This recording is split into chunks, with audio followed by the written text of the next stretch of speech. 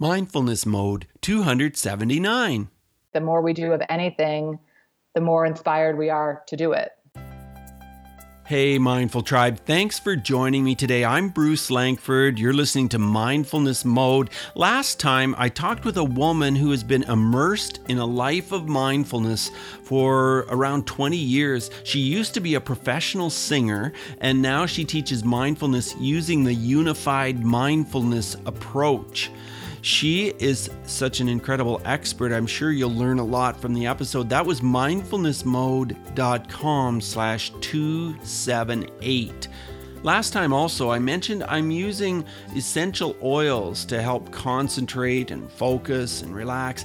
I'd love to make these oils available to you, Mindful Tribe. I'm looking for the perfect products, completely pure, yet not too expensive. So stay posted and I'll be sharing with you how you can get your hands on some of these oils. Today, there's a lot of talk about minimalism, and my guest has been a minimalist for quite a while. She had an unfortunate reason why she needed to transition to this new lifestyle. You'll hear all about it on the interview. Sit back, relax, and learn from today's episode. Hey, Mindful Tribe, you're going to find this interesting. Today, we're talking about being a minimalist and what that means. Today, I have a tremendously expert guest at this topic. She's been blogging since 2010. She's probably the world's best known blogger for blogging about minimalism. So you are in for a treat. You're going to hear from Courtney Carver. So Courtney, are you in mindfulness mode today? I am. And in fact, preparing for this interview, I made sure that I was in mindfulness mode. So I am ready for you. That's wonderful. Courtney Carver believes in doing more with less. I'm sure that's an understatement, as of course we're talking about minimalism, but doing more with less. We can all accomplish that. You know, we give in to pressures every day to work more, to own more, and to do more. And for Courtney, this constant striving just had to come to a stop. And, well, sadly, she was diagnosed with MS, multiple sclerosis. And for her, stress was like gasoline being poured on a fire of symptoms. And it became clear that she needed to root out the physical and psychological clutter that were the source of her debt and her discontent. Well, not only did she blog, but she's written a book called Soulful Simplicity, which is going to open this up for everyone, where she shares, and it will reclaim lightness and ease by getting rid of all the excess things. So that's all we have to do is get rid of the excess things and we can have lightness and ease. Courtney, this is going to be very fascinating to talk with you. But first of all, let's talk about mindfulness and what that means as far as this whole area of minimalism. What does mindfulness mean to you? Well, mindfulness used to seem like this kind of theory that I could never attain because I was too busy and too consumed with everything that I had to do. But since I've spent many years kind of, as you mentioned, clearing the excess, I have been able to embrace mindfulness. And what it means to me is being present, being able to have the peace of mind to show up for conversations and for projects and whatever it is that I'm engaging in, to be here today instead of thinking about what's happening tomorrow or yesterday or on my to-do list. And that has been such a tremendous blessing in my life because I think there was a lot of things I was missing. And when you're not showing up for things, you're letting your mind really talk to you more about what's happening than what's actually happening. I don't know if that was really confusing, but I think we tell ourselves stories about what's happening instead of just engaging and absorbing what is happening. I think we tell ourselves stories about just about everything, don't we? We sure do. We have to clear our brains from that from time to time. That's for sure. So, Courtney, I mentioned in the intro that you were diagnosed with MS. When did that happen, and what was your first reaction? So I was diagnosed with MS in 2006. And my first reaction was, that can't be right. It was denial. I just didn't believe that that was happening to me. And then from there, I went into fear mode, not knowing what to do. I knew very little about the disease. I only knew one other person who had MS. It was my boss at the time, and he was in a wheelchair. He was really my face of MS, and it was scary because I just didn't know what to do next. But thanks to the support of my family and a lot of research, I realized that there were steps that I could take to live well with MS, and moved pretty quickly into that place because I just couldn't stand the thought of letting this disease run my life. And so did some of those steps include minimalism at that time or include mindfulness? At first, no, I didn't really know what I was doing, to be honest. All I knew based on my research was that I wanted to eliminate as much stress as possible. And so I just started looking at what was stressful in my life. The answer is everything. What felt like everything. So I started with my diet, really eliminating stressful foods. I looked at my debt, which at the time was just tremendous. It was such a huge weight and had been for decades. And I made a pretty good go of pretending that it didn't bother me, but it was extremely stressful. And so that was probably the first step into minimalism, because when we started to pay our debt down, we really started to look at what we were spending our money on and what we had spent on, and looked at all the stuff that we didn't care about, we didn't use, we didn't enjoy, all the stuff we had just been collecting forever for who knows what reason. And that's when we started to declutter and get rid of stuff. And when I started to get clued in on simplicity or minimalism, I kind of use those terms interchangeably. And I'm wondering how much of this applies to clothing. Like I wake up in the morning and I look in my closet and I've got a lot of shirts and I think, wow, if I only had 5 shirts, that decision would be a lot easier. Is it something that applies a lot to clothing? It's been a huge part of my journey, is addressing my closet, the things in it, the stuff I shop for. And like you said, making those daily decisions. What am I going to wear? And giving it so much attention that by the time we leave the house, our brains are done making decisions, because I don't know, it was just exhausting. And I created a challenge around that so that I could really back away from the excess in my closet. And it made a huge difference. Well, when I was in school, I had a professor who wore the same thing every day. And I used to think, oh, that's kind of cool. I mean, other people thought it was kind of weird, I'll have to admit. But I thought, well, that guy he never has to think about what he's going to wear. Exactly. And I think I kind of adopted a way of thinking when I'm getting rid of something. I look at it and I think, somebody else in the world can really make great use of you, whatever it is, whether it's a shirt or whatever. And a lot of times, I donate things. There are many places in our area to donate, and I think that's a way that I can kind of help to become more minimalist. And do you encourage that? I definitely do. I think it's important to kind of watch the pattern of that, so that it's not this cycle of, consuming, enjoying, donating, consuming, enjoying, donating. It's instead, as you're letting go, really think about what you're making space for. And I don't recommend making space for more stuff. Right. Make sure that as you're letting go of this stuff, of course, other people will be able to use it and enjoy it. But I think we have such an excess of stuff that if we are really kind of churning and burning through the stuff, that we're just causing more junk in the world.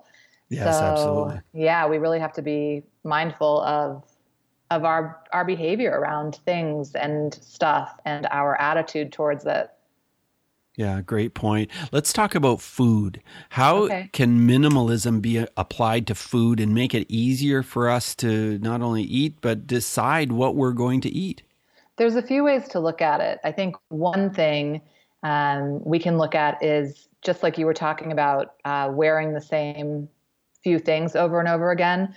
we can eat the same meals more than once a week. I think that we're under a lot of pressure from, things that we see on Pinterest or read in magazines to be these creative people in the kitchen all the time. And that's not for everyone. And certainly not if, your life is very busy. The last thing you want to think about is what's for dinner. So perhaps you make your favorite dish in a larger quantity on Sundays and then eat that throughout the week. I also think, for me anyway, simplifying my diet as a result, or in an effort to feel better, really got me thinking about how our bodies react to food, and what we eat really changes everything. I mean, not just major conditions like MS, but how well we sleep, how we treat other people. It just goes on and on. So really figuring out what food is best for your body. And I don't have any recommendations for that. I know what's best for me today. But I think we all kind of have to walk that path and figure out, if our skin's breaking out a lot, maybe we should look at what we're eating. Are we eating a lot of dairy? What if we went without it for 30 days and saw if that helped? Or sugar or alcohol or whatever the possible trigger foods are.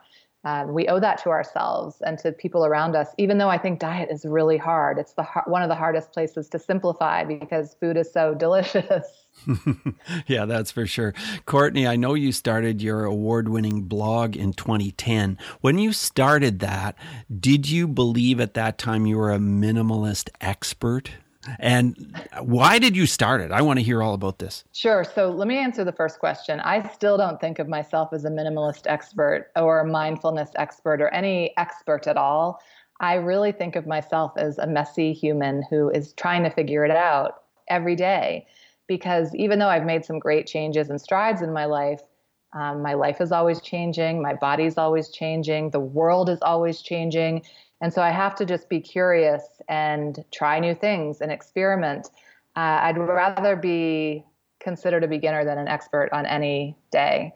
It's just a much more relaxing place to work from, and it makes me more open to what other people have to say, to their experiences, and just really enjoying the journey. So I'll remove the word expert from any title that I have. And then the reason that I started my blog in 2010 is that I had started to make some of these changes and noticed some positive changes in my own life as a result. And initially I had started a little MS blog just to communicate with my family who didn't live nearby, to let them know that I was okay. And instead of having to call 20 people, I could post a blog about my visit to my neurologist, for instance. And one day I got a comment from somebody that I didn't know. And she said, I read about this thing that you tried. And I don't even remember what the thing was, but she said, I read about this thing and I tried it and it really worked for me too. I have MS. And I just had this real oh my gosh, this is so powerful that we can be sharing our stories and really helping other people. And I decided I wanted to do that, focusing on simplicity, because it had been the theme of every change that I made. Well, that's great. And so many people decide to do something like that, or to write a book, or they decide they want to do something like that, but they just can't seem to make it a consistent thing. Maybe they start and then it just drops off. How did you succeed at making this consistent so that it was ultimately successful? Wow, there are a lot of answers to that. I'm trying to think about the most important ones. I mean, first and foremost, I took it seriously right from the beginning. I didn't consider it a hobby, or I thought it would turn into a business. And I treated it like that, even though I still worked another job. And I knew that I wanted to write for a living, that I wanted to be sharing this message. And so I treated it like a business before it ever made a penny. Before it generated income, before it had even 10 subscribers. So it was something that I was very intentional about, and consistency was the key. I mean, for the first 2 years, I wrote 3 times a week for the site and then did guest posting on other sites. And the more I wrote, the more I had to write.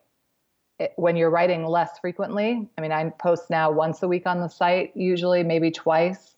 And it's actually more challenging to write when you're writing less. So for instance, when I was writing the book, I had more things to write about because I just think the more we do of anything, the more inspired we are to do it. Right. I want to ask you, are you on a spiritual journey? Of course. I mean, I think I've been on a spiritual journey my whole life. It's never been a straight path at Can you tell all. us about that journey? What's it like? Where Oh have you my been and where are gosh. you going, do you think? That feels like a whole nother podcast episode. Uh, I have no idea where I'm going. As I mentioned, sort of on that same expert beginner question, I really don't know. But becoming very uncomfortable with not knowing and realizing that's where most of us are has really helped me because I haven't had to define the future to feel successful. My spiritual journey has gone in and out of religious institutions, in and out of meditation practices, reading, thinking, back in and out of religious institutions, different kinds of churches. It's not as if I've been searching for that one right place, but just experiencing and connecting with where I am at different times. It's been an interesting journey for sure. But more and more, it's about bringing all of that into my daily practice. And yoga would be a great example because I find that very spiritual. I find getting on my yoga mat is like praying. And I know spiritual and religious, people think of those as different things, but sometimes they cross over. And I just know whenever I leave my yoga class, I think of everything I've learned and try to consider how can I bring this into my everyday life? Because if I'm not acting on it, if I'm not being this person that I'm, with all of these things that I'm learning, what's the point really? I'm not trying to collect awards or degrees or anything like that. I'm doing this to be a better person. Right. And so do you feel that being a minimalist has affected your journey, your spiritual journey? Well, I think it's allowed me more time and presence, as we were talking about earlier, to consider it. And of course, I do. I think that it's allowed me to really consider what's important in my life, what matters to me. It's made it much easier for me to say no to the things that don't, even if that doesn't make everyone happy around me. I think it's made me a nicer person overall because I'm not so stressed out and crazy and consumed with everything that's going on around me. I've realized that just because things are crazy around me, they don't have to be crazy within me. That's been a really powerful learning experience that hasn't come from somebody telling me that, but from me practicing it and experiencing it. I want to ask you about minimalism and the media. Do you engage in like listening to news all the time and that kind of thing, or have you kind of eliminated some of that in your life? I go in and out of that. Mostly it's eliminated in terms of like I don't watch the news. I don't read the newspaper anymore. I don't jump on like news sites all day long and watch things unfold. I think breaking news is completely broken and just a way to stir up stress inside. It doesn't matter if I know about a world event the moment it's happening or 24 hours later when things have finally, the facts are really out there. So I try to steer clear of that, but I do want to be informed. So I subscribe to a newsletter called The Skim. It's SKIMM, and it's just a daily, 5 days a week, an email that you get, and it just kind of has the highlights of what's going on and a little blurb about it so I can connect, I know what's happening, and then I can decide if I'm going to go deeper or not. There's certainly plenty of news in conversations on social media. I know what's happening. I just don't get too overwhelmed by it anymore because it really makes us super scared, worried, and anxious. Yeah, it really can cause a negative effect on, well, all of us, really. I totally believe that. I've worked in bullying prevention for some time, Courtney, and I want to ask you a question about that, whether you've ever been bullied or whether you have a story related to bullying where mindfulness would have made a difference. I feel really grateful that growing up, I never experienced any bullying. And in most of my relationships, not, but I was married in my 20s for 7 years, and there was a lot of bullying and really just a really bad situation for a long time. And mindfulness wasn't part of my life then. Neither was simplicity. I was really stressed out. And I know for a fact that I could have handled things differently. I don't think I would have overreacted or reacted the way that I did in certain situations. And I would have known myself better had I been more mindful. And I wouldn't have thought that like the things that my ex-husband would say about me or accuse me of, I would know that that wasn't about me, that it was about him. And I wouldn't have tried to change myself to be somebody different to fit. Instead, I would have just not reacted and let him change or walk away. But instead, I really tried to hold on, really tried to fix myself, really took everything he said to heart. And now I can look back and say, it had nothing to do with me. It could have been anyone in that situation. And it still wouldn't have worked out. Well, Courtney, I just feel so motivated to eliminate some of the things in my life because I do get the feeling that you're very calm, you're very relaxed, you're very happy. And it sounds like from what you say that becoming more of a minimalist has really helped you to be that way. Would you agree that that's true? Absolutely. I mean, becoming more comfortable with uncertainty was certainly very helpful in me being less stressed and worried all the time. Getting rid of a lot of the debt, all of the debt, and most of the stuff and the obligation, that really helped. Starting to do work that I really enjoy versus work that I was doing just to make ends meet. That makes a tremendous difference in how I feel, who I am, how I treat people. I mean, I'm not saying I don't have bad days still from time to time, but overall, no, there's very little, if any, drama in my life. And I'm just much less stressed and healthier as a result, inside and out. I mean, I haven't had an MS relapse in 9 years. And I have to believe that all of those changes I made aren't just impacting MS, but heart disease and cancer and other things that I'm not immune to just because I have MS. Sure. Yeah, that's really a great reason for becoming more of a minimalist for all of us. It really is. Courtney, I have 5 quick answer questions I want to ask you. And so just 30-second answers are perfect. The first one is this: who is one person who has influenced the mindfulness in your life? Oh my gosh, I have to say it's my daughter. She probably more than anyone has. I mean, from the minute she was born until now, she's 22. She always makes me want to slow down and spend more time with her. And yes. So my daughter, Bailey. That's great. Younger people can often do that for us, I find as well. How has mindfulness affected your emotions, Courtney? Mindfulness has encouraged me to underreact, which has been a game changer. Tell us how breathing is part of your mindfulness practice. Breathing. It's funny how this can't be a 30-second answer, but I'm going to try. So I use breathing for everything. When I breathe during meditation practices, I breathe in traffic, I breathe intentionally when I have MRIs to check my brain out. It just helps me slow everything down. That's great. If you could recommend a book related to mindfulness, what would that book be? This isn't a mindfulness book, but it has helped me be much more mindful, and that would be The Artist's Way by Julia Cameron. Great.